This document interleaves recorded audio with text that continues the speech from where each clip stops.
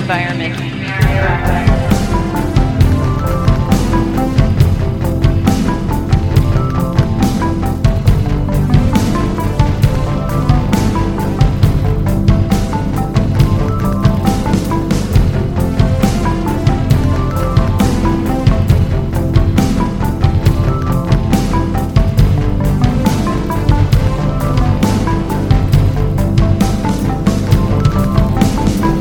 Hey everyone, welcome to the, did we decide how we pronounce this? Well, my name is Erin, and I like the environment, so yes, the air environment will work out very well. Environment. How does that spell out, though? We have so much to work out. Yeah, we'll fix it in post, it's fine. Excellent. Well, welcome to whatever this podcast is.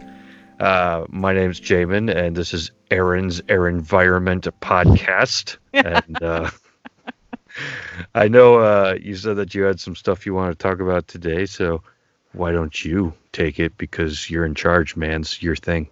Yeah. So, kind of the whole, angle of this podcast is more just, talking about stewardship and how that relates to us as Christians and science and all of that goodness. And I thought a really great place to start would be Romans 1:20. I have the NIV version in my Bible, so I'm just going to read that. For since creation of the world, God's invisible qualities, his eternal power and divine nature, have been clearly seen, being understood from what has been made, so that men are without excuse. So, quick question, Jamin. When you hear that, what do you immediately think of?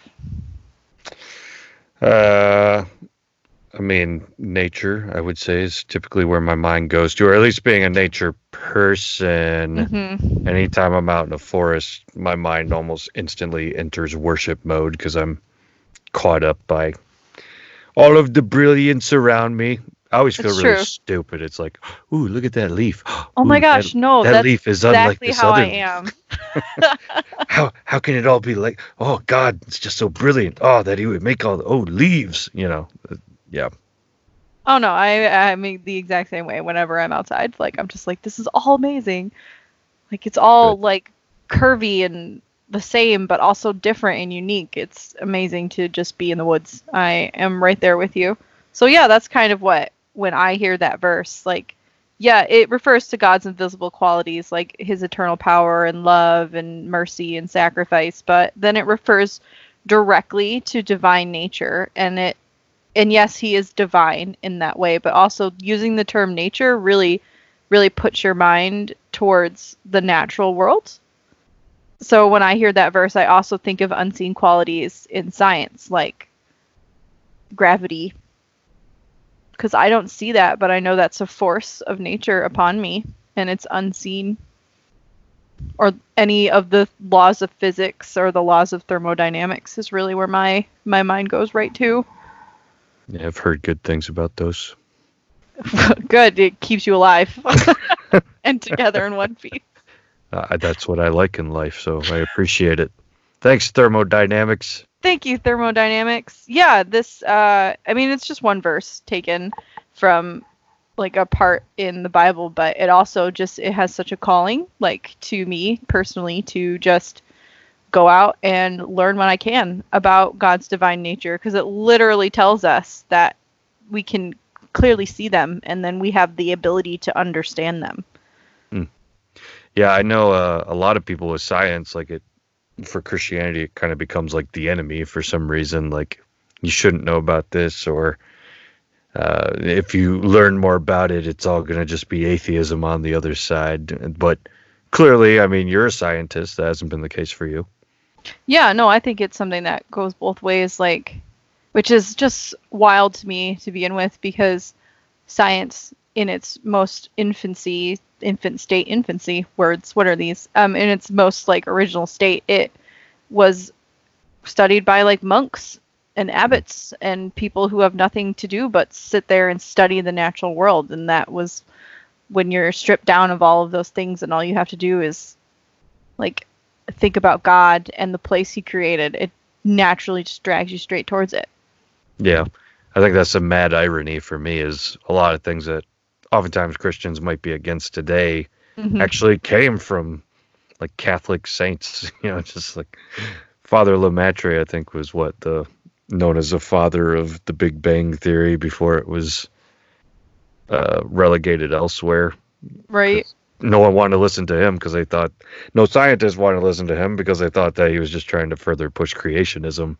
When apparently it sounds like he actually had it all pretty well in place on that theory. I mean, Gregor Mendel is like the perfect example of that. Genetics, right? Yeah. The term cell is literally refers to where a monk's sleeping quarters were. It was their cell. This is news to me. Yeah. So there are like thousands of monks living in my veins, is what you're saying? Yes, thousands of them, Jamin. Mm-hmm. This no longer sounds Christian to me. You know what's the one thing everyone live within me. What was the one thing everybody always remembers about the cell? The mitochondria is the powerhouse of the cell. Oh, right. Yeah, I remember that totally. I wasn't gonna say blood or anything like that.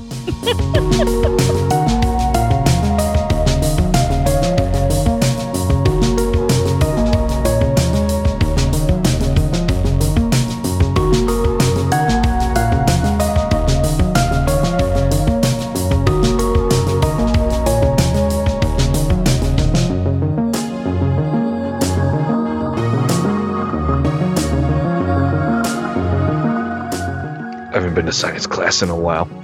Class? What is this? Yeah, seriously. The last science class I had was the one about rocks. Geology? Yes, ology is what I said, not the other one. Yeah, that was fun, I guess. Do you like rocks, Aaron? I do like rocks, Jamin. You're in luck. You like an entire semester of looking at rocks, Aaron? Some of my best friends are soil scientists. I know that's not rocks and that's dirt, but still. Yeah. Well, they sound like great people. And they lead interesting lives, I am sure. A whole semester's worth, at least. There's another, because you're in Romans 1 right now, right? Yeah. In Romans 10, what's interesting is, in Romans 1, you have kind of this idea that, like, God's existence can be seen all around you because of creation. I imagine that's kind of the way that we're looking at that, right? Yeah. Yeah. Later in Romans 10, he kind of goes on to say, like, Jesus is also the same way, which was interesting to me when I first kind of came across it. Because, it makes sense to be like, you look at this, obviously there's got to be a designer behind this from a Christian perspective, like we see this as like a mark of something bigger. But later in Romans 10, he just keeps taking it to another level of creation, talking about Jesus, which I'm like, say what now? This one feels like a bit more of a stretch or whatever. But where is it? Romans 10:14. How then will they call on him in whom they have not believed? And how are they to believe in him of whom they have never heard? How are they to hear without someone preaching? And how are they to preach unless they are sent? So, like, it's the setup for how will people know about Jesus. Right. And then he's like, this is the part I was looking for. But I ask, have they not heard? Indeed they have, for their voice has gone out to all the earth, and their words to the end of the world. And that right there is a quote back to, I think, Psalm 19. So for Paul, nature speaks not only of God but of Jesus too.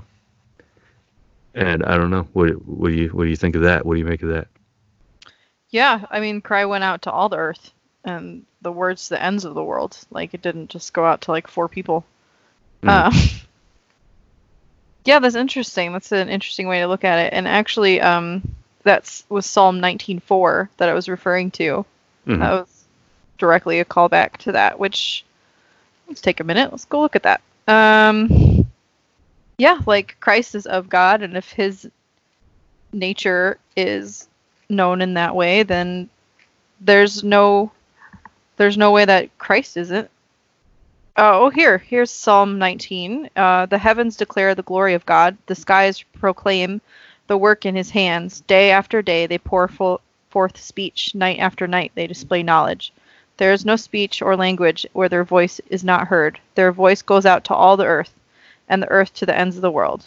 And then it goes on to say, in the heavens he has pitched a tent for the sun, which is like a bridegroom. And he continues to the end of the psalm with direct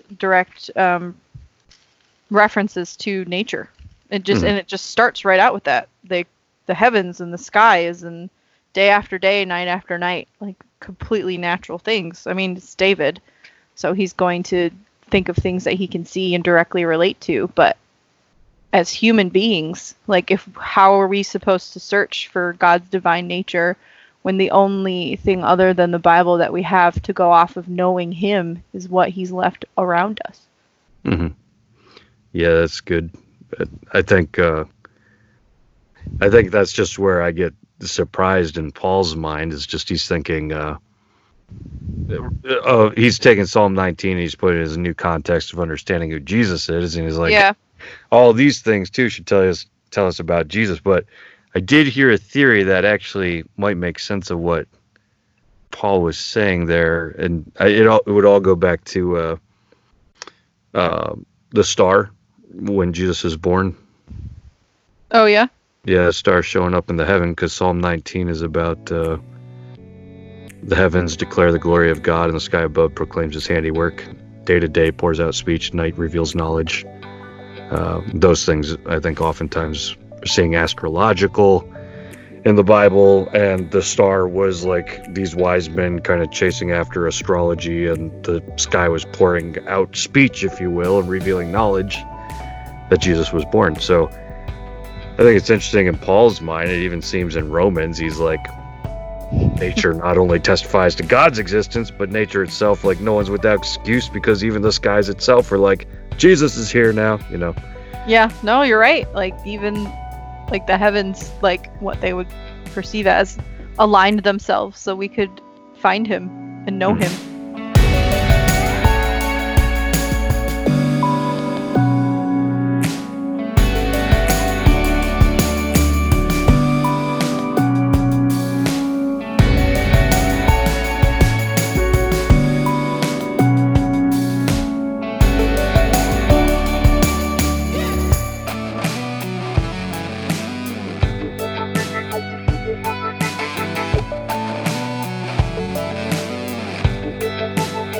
Pasteur, father of microbiology, a bit of science distances one from God, but much science nears one to him. The more I study nature, the more I stand amazed at the work of the Creator. So, like, it's not an invitation to dip your toes into it. It's like when you dip your toes into studying the Bible. Like, you're like, oh, I should do it every day, or more than that. But when you kind of just do it passively, you don't really know much. And that's the same with like science. Like, you need to fully immerse yourself in it to really be amazed at what is here and how it works and why it's there. Yeah, that was a phase that I went through a few years ago where I think it was that TV show, The Cosmos. Oh, right, yeah. The new one. I started watching that with Neil deGrasse Tyson, and like, I was two things at once. I was so amazed by the universe and just like, wow, can't believe just the incredible detail with which God has made things, that there's so much out there I don't even know about.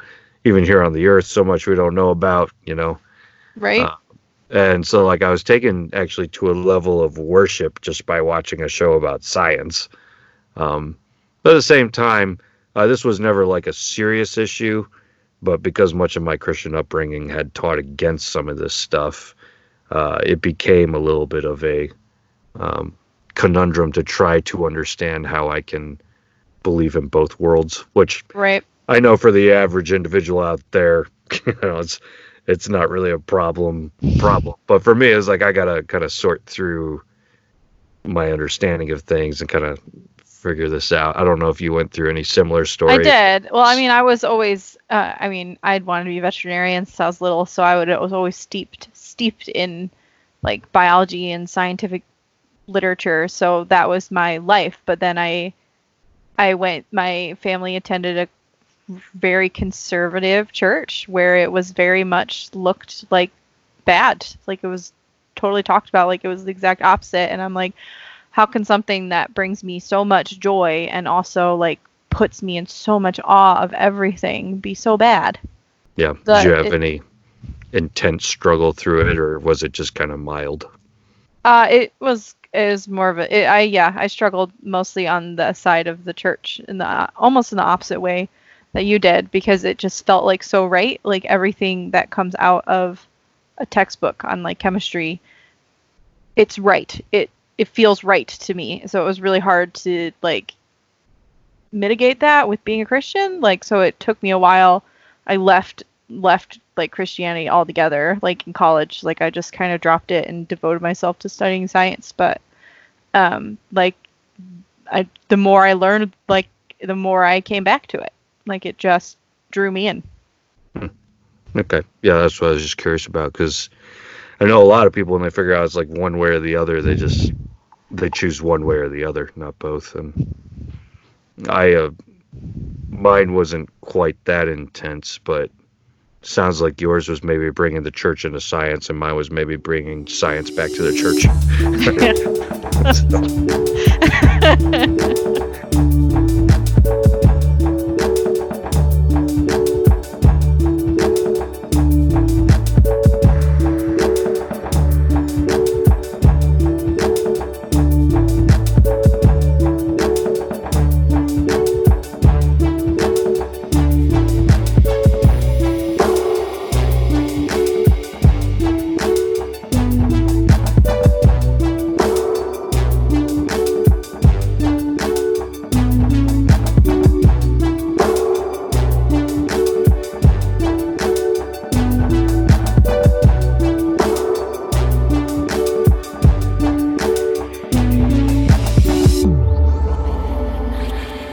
Science is so steeped in jargon that sometimes it can cause confusion. Like the word theorem is different than the word theory, but when we have a theorem that is proved, it becomes a theory. So like people confuse that with hypothesis all the time. We're saying like, oh, everything you learned is just a theory, so you don't know it's true, but actually it's a theorem and it is true. So. Yeah. I'm curious, do you find at all that like a lot of theorems are overstated as theories today though? In what way? I don't know. I just feel like I come across a lot of like pretty intense headlines these days, and when I actually read the article, I'm like, well, this isn't anywhere near as secure as the headline made it out to be. Like, oh yeah, that's just pop science and news reporting on actual things. Most of the time, if you read an article or some sort of like clickbait online, and it's like, oh, this proved this, and then you actually read like what was shown, most of the time it's like, oh, this might be that.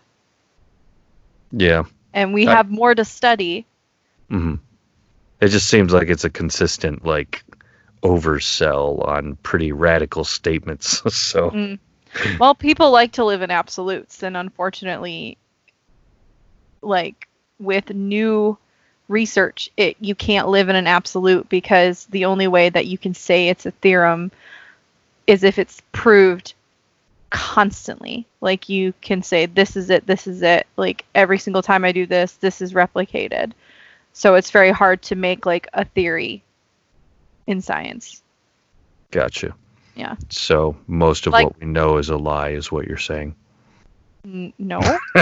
Just kidding. Rude. Like the laws of motion. Like we know the 3 laws of motion, and every single time we like use them, it's exactly how it's supposed to work. But new cutting edge science is like, I just tried this thing and it worked this way. So if we replicate it, it might do it again. And like journalists will just take that and go, this is the truth. They did one experiment on it and it's the truth. And actually it's not. It might not. It might be a fluke. but like the law of gravity is a law and you can't change it. So Yeah, that's fair.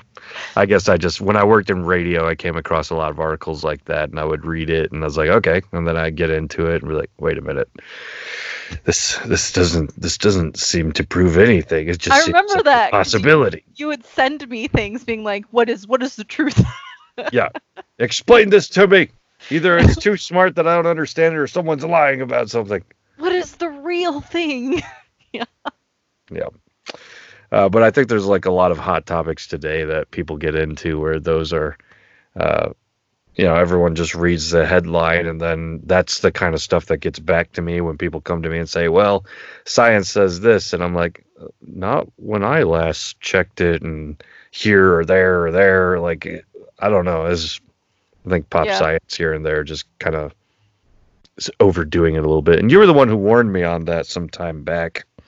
Probably did, yeah. Just that you're like, well, no, you were upset with like pop science or something. I believe I like pop science because it gets people engaged, because when you look at a scientific paper, it's so like hard to reach, even sometimes for me, and I like have a master's and I've read these papers all the time, and it's so hard for me sometimes to even get there. So it's so steeped in language that is so hard to understand. And the great thing about pop science is it goes, no, actually this is not that complicated, and here's really what it is. Like, it's not all like beakers and labs. Like, it doesn't have to be. It can just be like, that's why environmental science is so great, because you don't necessarily need that. Like, you can just go outside and teach people about plants and like how a ecosystem works, and you don't really have to like go anywhere.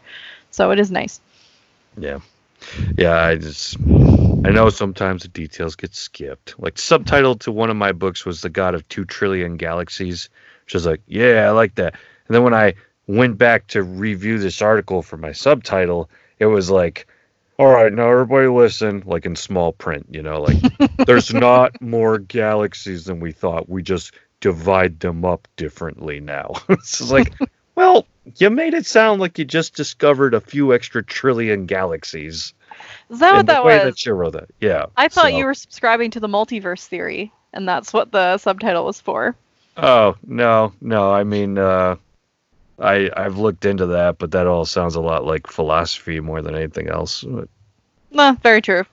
Well, it makes sense of some of the radiation left over in the cosmos, but that one sounds like that will forever be a theorem. Am I doing science now? I hate it. I hate it so much. Thanks.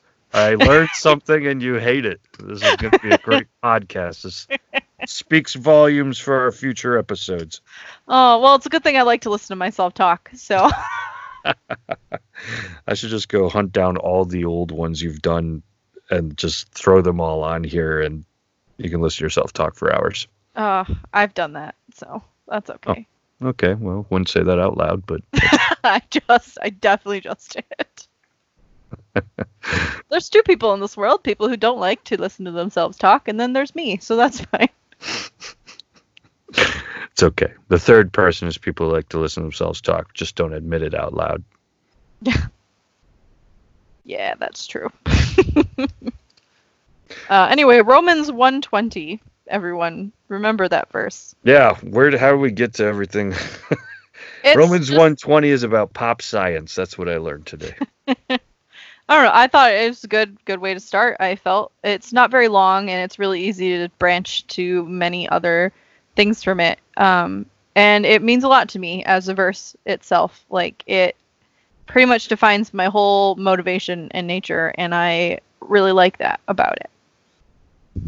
Beautiful. And that brings us to the end of this episode. Is that where we're headed?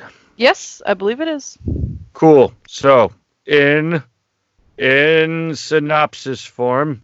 I believe I just did that, but go off. Erin, I haven't mansplained our way out of this yet, so you Oh my gosh. You're so lucky we're friends. In synopsis form, everything Erin said. So that's the worst kind of mansplaining, where I just take credit for what you said and I don't even try to re-say it. Oh my gosh, perfect. Excellent. Cool. Well, thanks for listening, everybody. We'll be back. Who knows when? Yep. Do we know when? Let's call it a couple of weeks because I've already got an idea for the next one, so I'm gonna have to work on it. To anyone listening, Erin lives in Scotland and I live in Michigan, which sounds like a country in the way that I just said it, but kind of is. Yeah, kind of is. Anyways, that creates many hours between us and difficulty in scheduling. It is definitely almost 7 p.m. where I am. Indeed. Now, if you'll excuse me, I need to go play video games with your husband. That's fair. I think he's waiting for his computer back. All right. We'll catch you all later. Bye.